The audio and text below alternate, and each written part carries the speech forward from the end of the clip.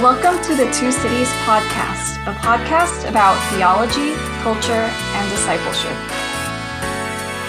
And this is episode 96.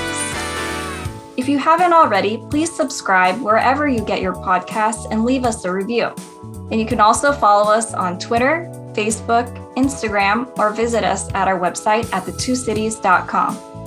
On today's episode, we're talking about Power Women, motherhood, and the academy with Dr. Stephanie Chan and Dr. Christina Lee Kim, both of whom contributed to the recent volume, Power Women, Stories of Motherhood, Faith, and the Academy, recently published by IVP. Dr. Chan is Associate Professor of Sociology at Biola University, and Dr. Kim is Associate Professor of Psychology at Biola University. Team members on the episode from the Two Cities include Dr. Amber Bowen and myself, Grace Sangalang Ing. So something I really appreciated from the conversation with Dr. Kim and Dr. Chan was how they talked about faith as their backbone, as the resource that allows them to balance both motherhood and academic life. And I really also enjoyed the way that they talked about moving from a prayer of empowerment to a prayer of engagement in being able to depend on the Lord in both spheres of their lives. What did you think about the conversation, Amber? What I particularly loved about this conversation is the way that we were able to talk about what it means to be an academic, what it means to be a mother, and what it means to be a Christian. Those are three things that oftentimes we don't think about them going together. And I think it's really helpful to think about the intersection of those three and how those three benefit each of those different roles or aspects of our life. And here's our episode with Dr. Chan and Dr. Kim.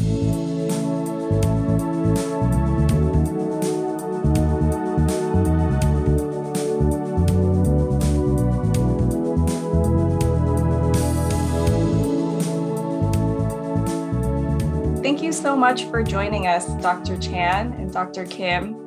Pleasure to be here. Yeah, thanks for having us. Yeah, we're so happy to have you on the pod today to talk about your new book. Just to jump in, I just wanted to ask, how did the book get started?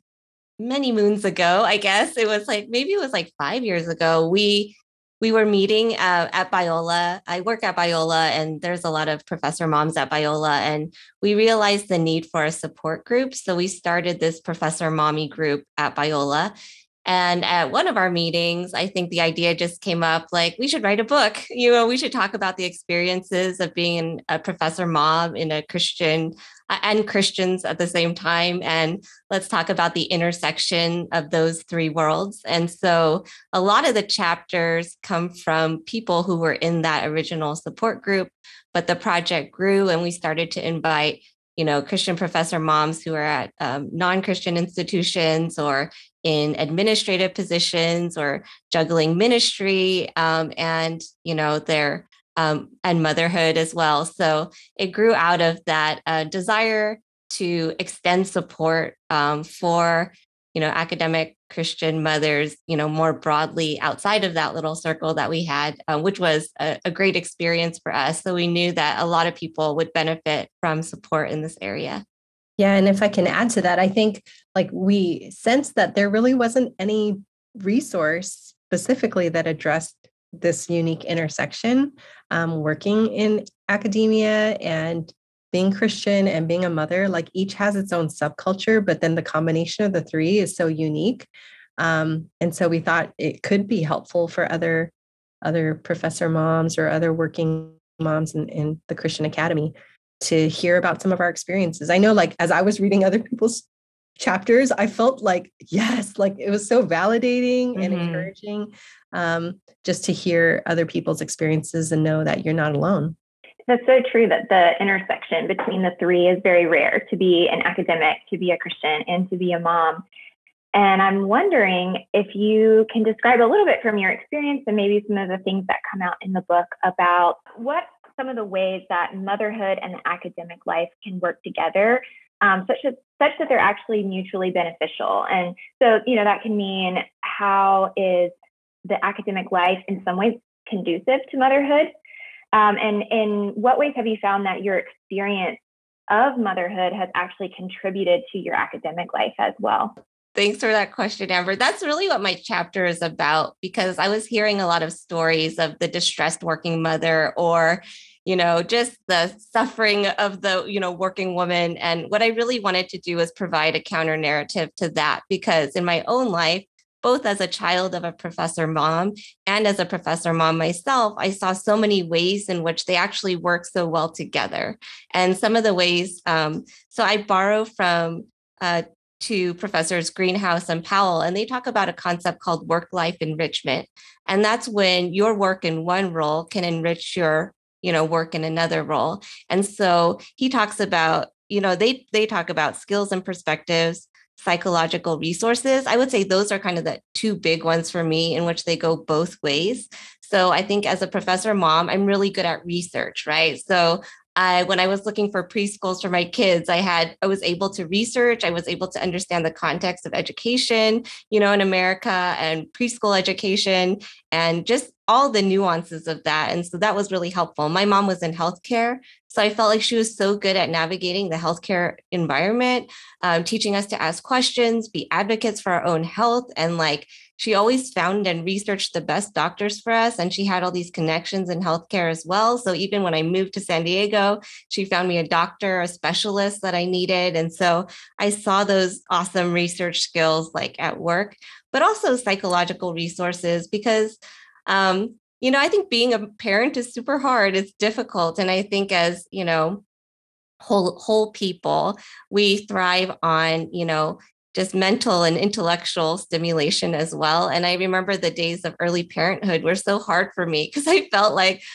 my kid isn't talking back to me. I mean, in a good way, we're not able to have conversation. I feel like I'm reading the same books over and over again. And that monotony was actually really challenging to me. And so being engaged in academia and having the, family sphere help to kind of balance that out, and to be like, okay, now I can really engage my mind in a way that I wasn't able to, and just, those experiences with motherhood. But it goes the reverse too. I feel like as a mother, I feel like I'm a better leader than I was previously. I feel like I have skills for working out conflict, or for, coaching and developing people, and also for seeing people in a more holistic way than I did before. So some researchers talk about this, is that when you interview professor moms, they kind of see their students in a new light, and you think that could be my child, So as you grow in your ability to mentor, you grow in your ability to be understanding, to be empathetic. And so it bears out in even research studies that show, in a lot of ways, mothers are, more engaged in work, and they are even have all these skills that they contribute to work that are transferred over from their family lives. So yeah, so it's really important for me to share the narrative that, hey, there's all these benefits of putting these two worlds together. And I don't know if we're going to have the question later, but I can talk about how faith contributes to both of those as well. But I'll pass it over to Christina. What have you seen? That was so good, Steph. I'm like, yes. No, really, I think being an academic, all the things you were saying about our research skills and our critical thinking, and how that actually enhances our parenting. On the flip side of that, I would say, I teach psychology, and one of the classes I teach is developmental psychology. My students would tell you that, I'm sharing stories about my family. So they're reaping the benefits of hearing real life examples of how developmental concepts play out in my own household with my own children. And I don't share them just to be funny, but I share them with a purpose to actually showcase, this is what it looks like, right? When we're talking about this concept, this is actually what it looks like. And students have told me over the years how helpful it is that the stories stick, and helps them to remember what we were talking about in developmental psych. So I think absolutely both worlds benefit each other and can be mutually rewarding and enhancing. I actually had the benefit of having an office next to Christina's classroom when she was telling these stories about motherhood. they were so like, and the students were so engaged, and I remember like, sorry, Christina, I was like eavesdropping on your class, but I was right next door, and I totally saw that beautiful, synthesis of motherhood and her teaching come together. That's so funny. One of my mentors is a woman named Esther Meek. And so I'm in philosophy, and so she's a philosopher. And she says that the thing that contributed the most to her philosophical development was actually the experience of motherhood. Wow. Which is quite compelling. But she says it totally changed the way that she viewed the world and the types of things that she noticed and the types of things that she found to be important, and also ways that she could contribute. So you can, reading her philosophy, you just think, so only a woman would have noticed that, first of all, but really only a mom too. Like there's a real maternal sense to her projects and what she's doing. But one of the things that I've talked about with her is the need, we have academic fathers, and that's something we talk about quite a bit, the doctor father kind of thing. But this need for academic mothers is also really, really important in these female figures, these kind of academic mom figures. And so I think about not just, the experience of motherhood, maybe helping you see things or provide analogies or whatever, but even just a kind of maternal presence in the academy, I think is so valuable. Mm-hmm. Yeah. Yeah, that's interesting. There's a website, there's a sociologist who actually studies all those Rate My Professor evaluations and shows how they're gendered. Have you seen this? You can like type in different words and see how they come up for different professors, but like the nurturing ones and the caring ones. And I even had my students just do the exercise. I said, think of three of your professors, and I want you to describe them in 3 words. And I had them like put it up on Poll Everywhere, and we made like a little map of it. And sure enough, it was very like gender skewed. Like their male professors are intelligent and funny. Funny came up a lot, but their female professors are caring. And I think that's interesting. So there's so many things I could say about that. But I do think that professor moms are able to bring that into the classroom. I just wish it wasn't devalued so much as a trait of a professor, right? So I think society needs to move forward a bit and not just valuing like intelligence. And I wish they would see professor mothers as intelligent as well, because I know we are, but also to value the relational aspects of being a good professor as well. Yeah. Yeah. And can I also ask to add another layer to this, which is the faith component too? So how do you see that kind of intersecting with both academia as well as your motherhood roles and experiences?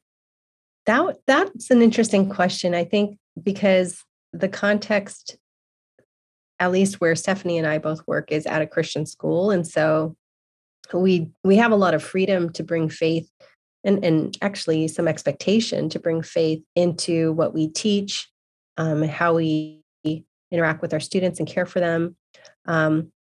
So that kind of creates a unique little experience that maybe not all professor mothers share if they don't work in Christian universities.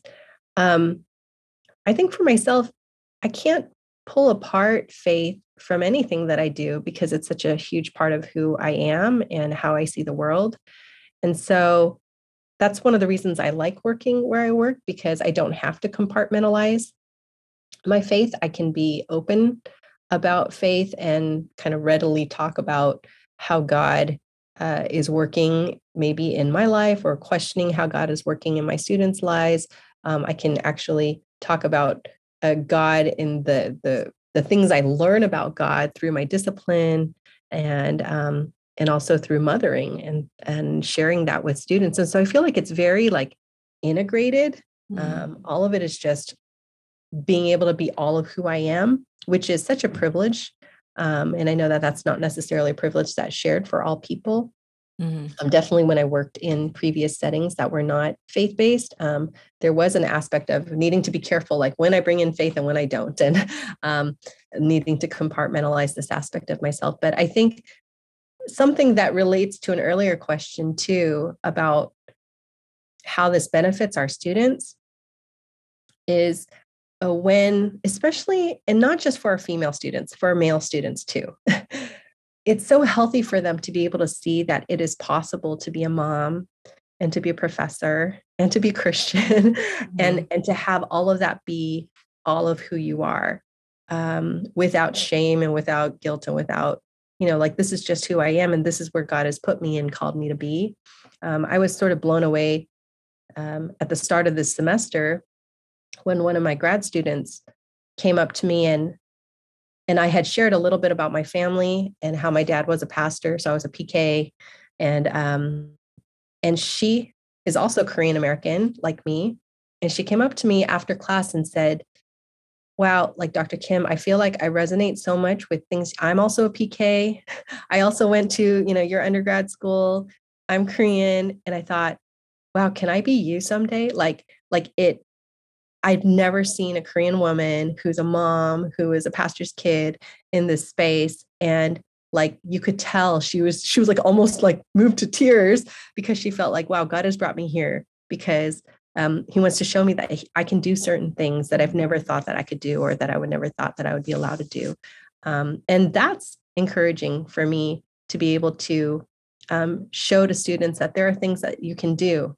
You don't have to compartmentalize who you are. You can be all of who you are.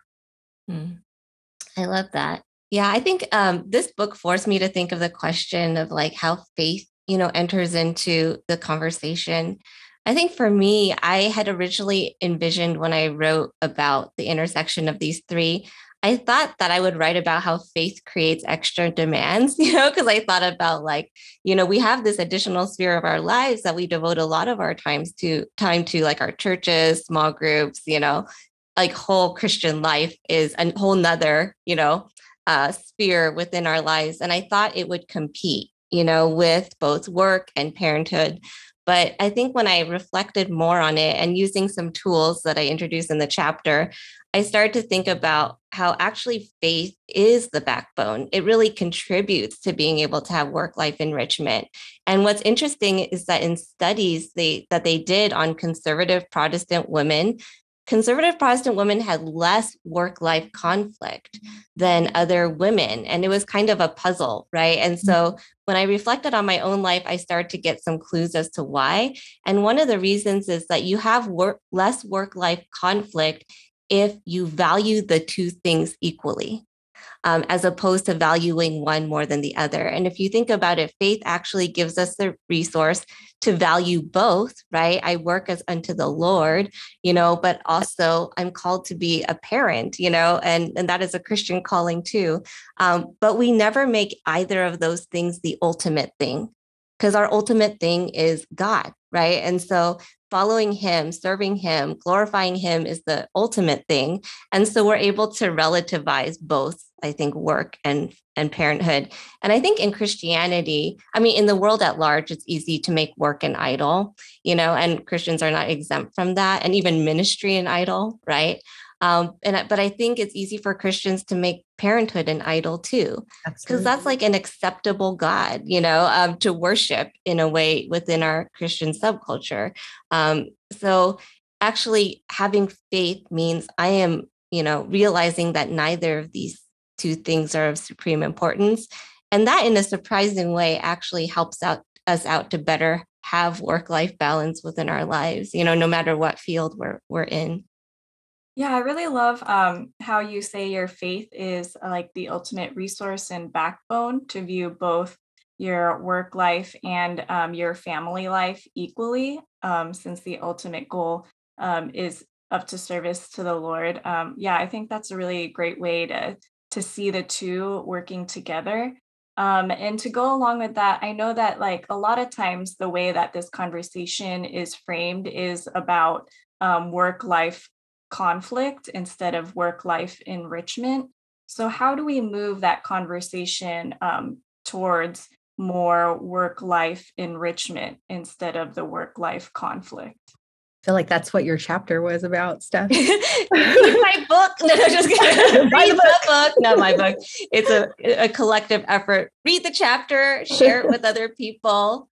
have us on your podcast. No, we just like have more conversations that are geared around this, I mean, I want, New York Times, Washington Post, LA Times, publish more articles about, the celebration of work-life enrichment.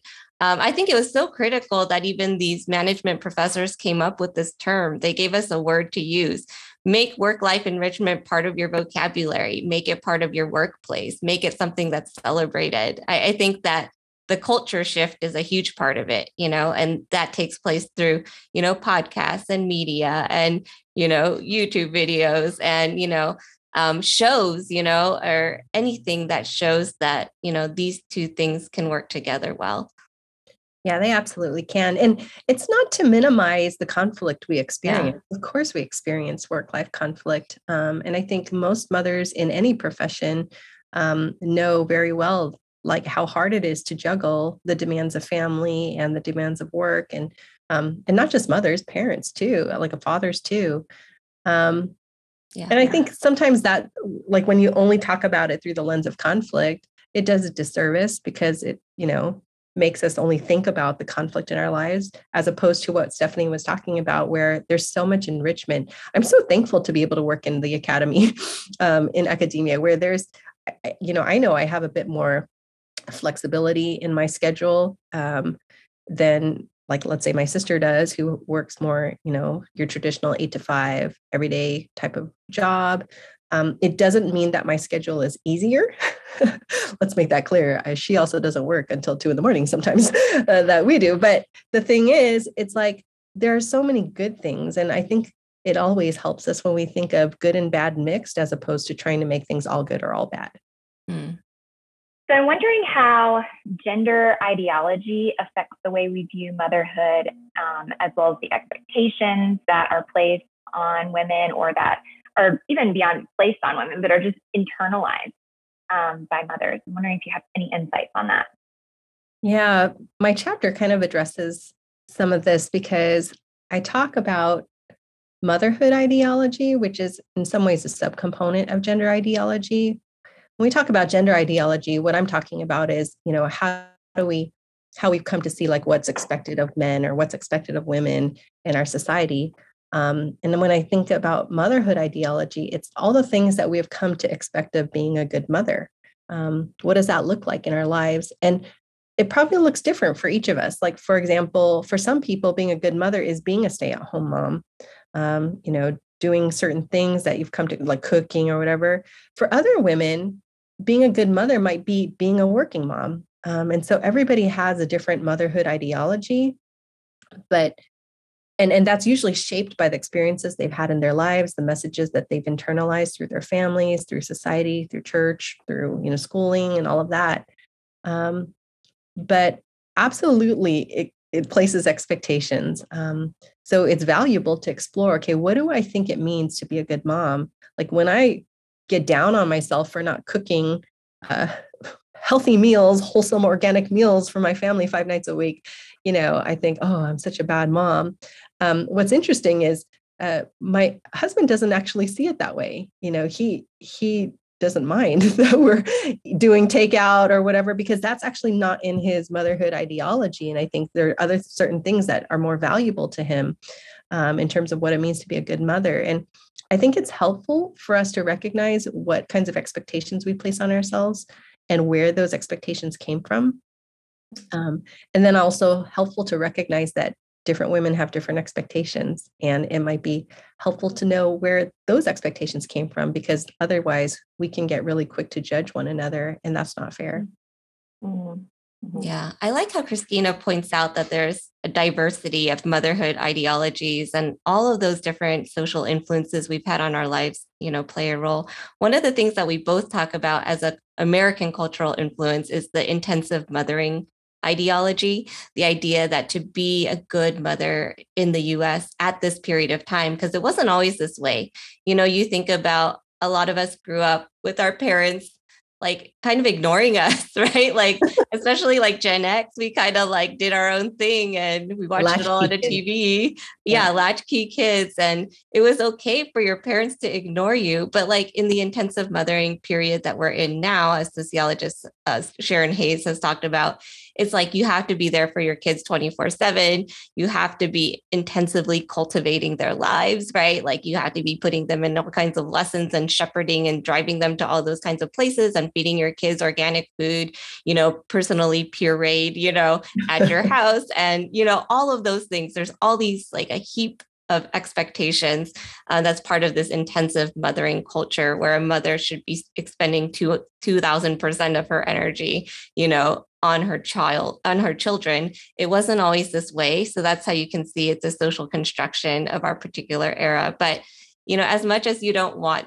like to let those kind of ideologies affect you, they do, right? And you do compare yourself, to the moms who can do those things. I think Pinterest is very evil in this way, right? Like, making us all kind of covet like what other mothers were able to do for their child's birthday or, in other aspects of life as well. And G talks about this in her chapter in the book about how she admired her friends, like, made from scratch cake. And her chapter is great because she talks about how the expectations for fathers are so different. So is a grace that we can apply to our lives to think of ourselves as a female dad, So she has shared this, like, if I made a cake from a box, and if I were a dad who did that, we would be like, wow, way to go, dad. You did such a great job, So to be able to see ourselves through that lens is one way that we can show grace to ourselves too.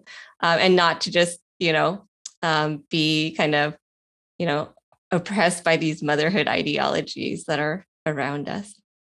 Well, the thing about like that intensive motherhood framework too, that I think is like, to what end? There's no research that suggests that just because we're intensive mothers, our children are better off for it.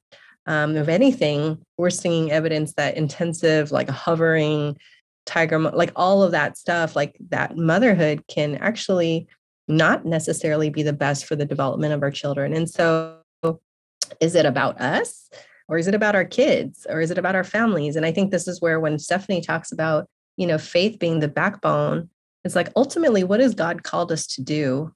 And who has God called us to be? And I talk a little bit about it in my chapter, but are we making idols of our children? Because, the object for whom we work so hard is of supreme importance. Like, who are we working so hard for? And unfortunately, I think sometimes the intensive mothering and the pressures we place on ourselves can be ways that we're trying to compensate for our own feelings of need to be affirmed or seen in a certain light, as opposed to, is it really good for our kids, or is it really what God's calling us to do and live out? Yeah, absolutely. Yeah, or even good for you too. I like how you both have talked about who are we ultimately working for in everything that we do and all of our callings and roles and all these things.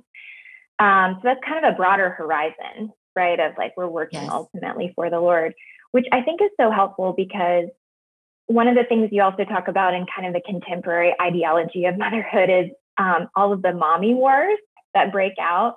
Mm-hmm. And I have a couple of friends who are new moms, and they just talk about how it is just atrocious and all consuming, and just, you can never win. And you have to have, these particular kinds of sippy cups and these particular kinds of, imported pajamas, or else you hate your kids, and there's so much pressure. And hearing them talk about these blogs, I just kept thinking, this is the danger of falling into a hole, right? Where your world is just encompassed by this one thing and this one group, which can help us, like it can make it hard for us to remember that bigger horizon of working unto the Lord. So not to say that, work has to be that thing that kind of pulls you out of the hole. It could be ministry, it could be any number of things, right? But seems to me that doing these other kinds of activities just helps to reinforce like how these things are relative, right? They're not ultimate, but what is ultimate is God and serving Him.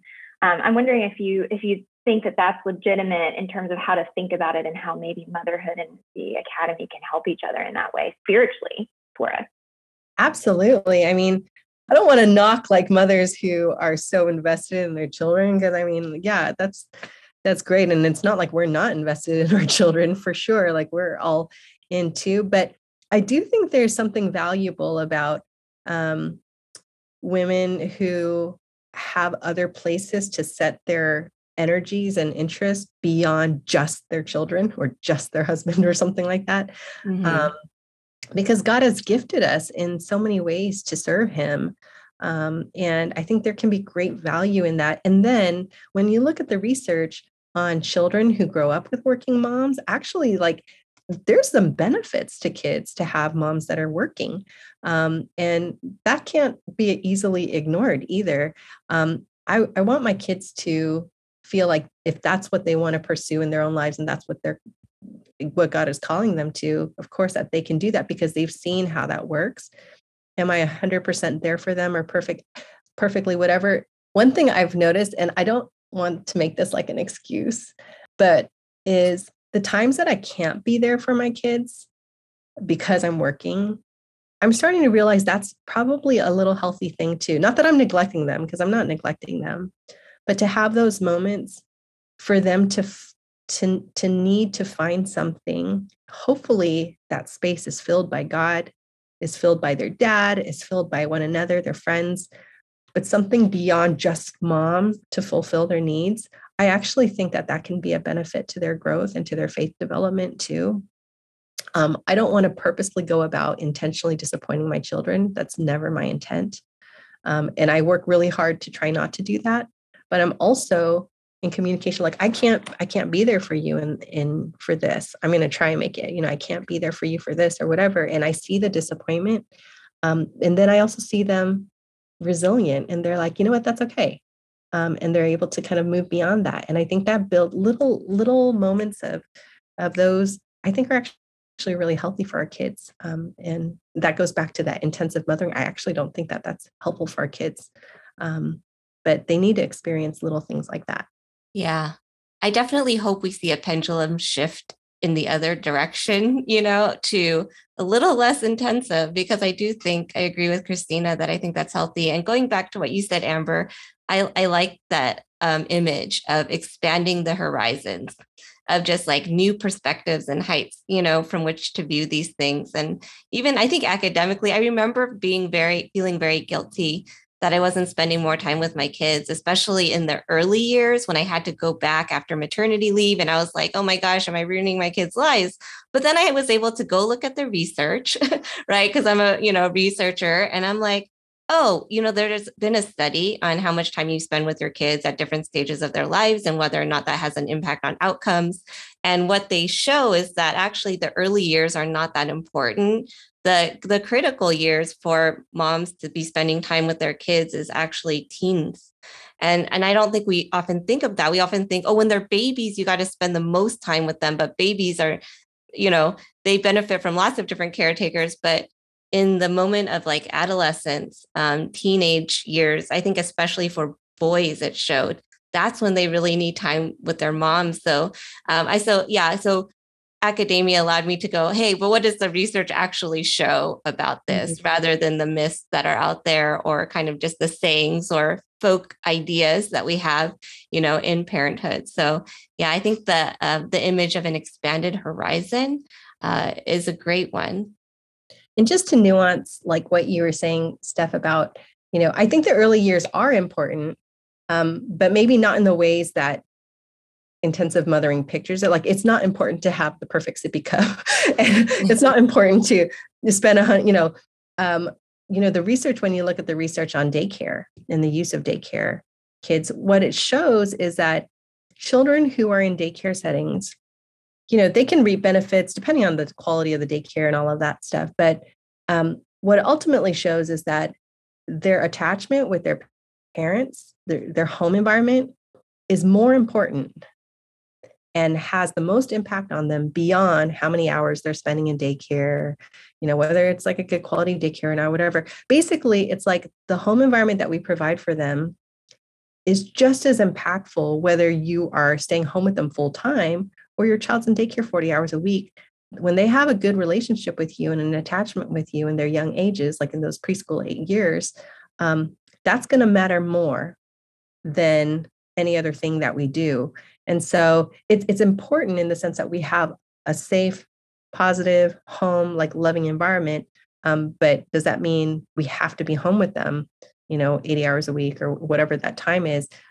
No, being able to be separate from them for certain amounts of hours during the week or whatever, it's not going to impact them in a negative way. Yeah, I love everything that you shared, Dr. Chan and Dr. Kim, about the need to also step back from some of that intensive mothering ideology and how that actually can build resilience for your children. And I'm also thinking how that can help you being a mother as well, just setting boundaries for yourself too. And so a question I have is, how do you find rest in God despite all of the daily demands of motherhood and academic life?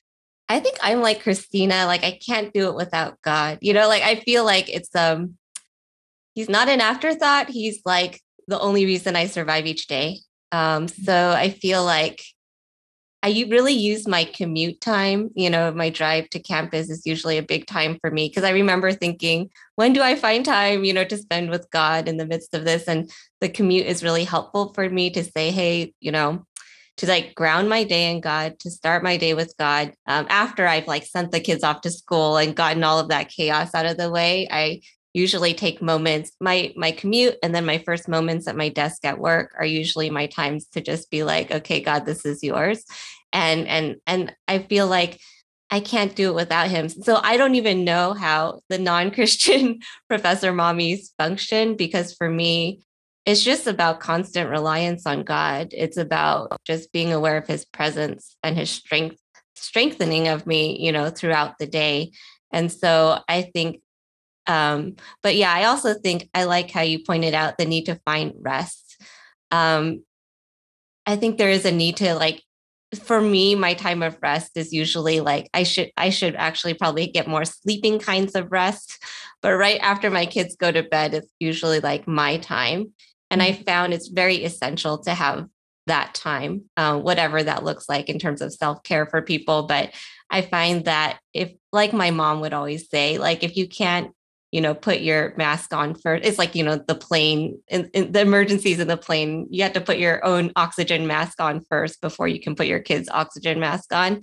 And I think that, part of, for a Christian professor mom, putting the oxygen mask on first means like, I need to spend time with God, and I need to be centered in him and find rest in him, like before I can actually meet the demands, both of work and parenthood and ministry as well.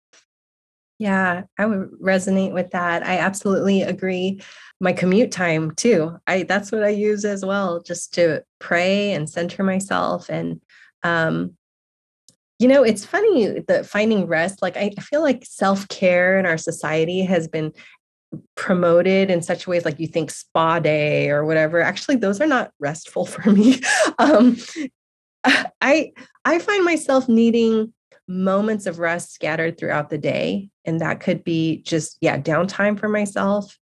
It could be the cup of coffee that I'm drinking in a quiet space. For me, that's more essential because I just don't have the time to take a whole day off and go on a spa day. If anything, it's more stressful for me because I think of all the work I have to do when I get back. And so it's helpful for me to think of rest as, and I think maybe, I talk about in my chapter, the verse in Matthew where Jesus says, come to me, all you who labor, and I will give you rest. And then he says, take my yoke upon you and learn from me. And I'm thinking, yoke? Like that does not sound restful to me. That's like this heavy thing, but as I was reflecting on it more, that's a side by side being paired with Jesus in a way where the yoke, he's carrying it right with you. And I think I'm starting to come to a place where finding rest in Jesus is about being near to Jesus all throughout the day, rather than doing like some massive retreat or self-care activity. Those are helpful at times.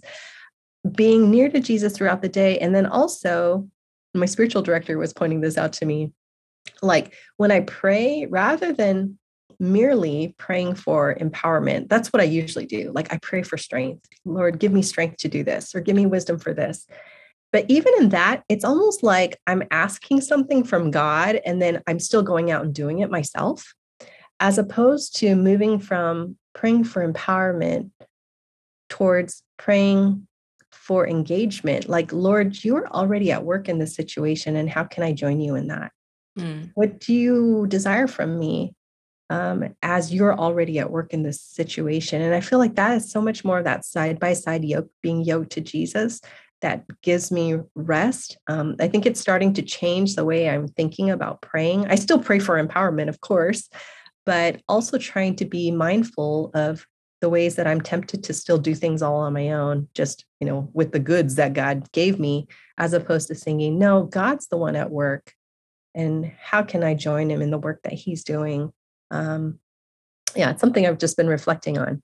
I really love that, Dr. Kim, how you phrased it, moving from a prayer of empowerment to a prayer of engagement and having that dependence on the Lord. I think that's just so helpful for anyone to hear how we can move more towards that. Yeah, that being yoked with Jesus and moving alongside him instead of doing things on our own. Yeah, I really enjoyed this conversation with both of you. And yeah, I love your dynamic as well. It's been really fun. I think it's funny because all these Power Women contributors, we all contributed to the same book, but a lot of us haven't gotten a chance to talk to each other about our own chapters and work. And so I was on another, an Ivy, event, and that was the first time we had met. And then Christina and I know each other and we go, pretty far back, but this is the first time we got to talk about each other's chapters together, so it's thank you for giving us the opportunity to. It's we needed this to bring us together to talk about the work together. So seriously. Yeah. I mean, I'm reading other people's chapters and I'm floored by them. I'm like, oh my gosh, this is so good. But then I haven't actually had a chance to talk to any of the others about their chapters. So thank you. That's so cool to hear. Yeah. I didn't know how exactly interacted or you were with each other with all the authors. So it's really cool to hear you interact with one another on this podcast. So I'm grateful for the opportunity to just watch it happen. Well, thank you so much again, Dr. Kim and Dr. Chan, for being on our podcast. We really loved listening to you talking about your book, Power Women, and how faith, motherhood, and the academy all work together, and how it's just so mutually benefiting. So thanks again for your time. We loved having you. Thanks so much for having us. Yeah, thank you, Grace. Thank you, Amber. Thanks for having us.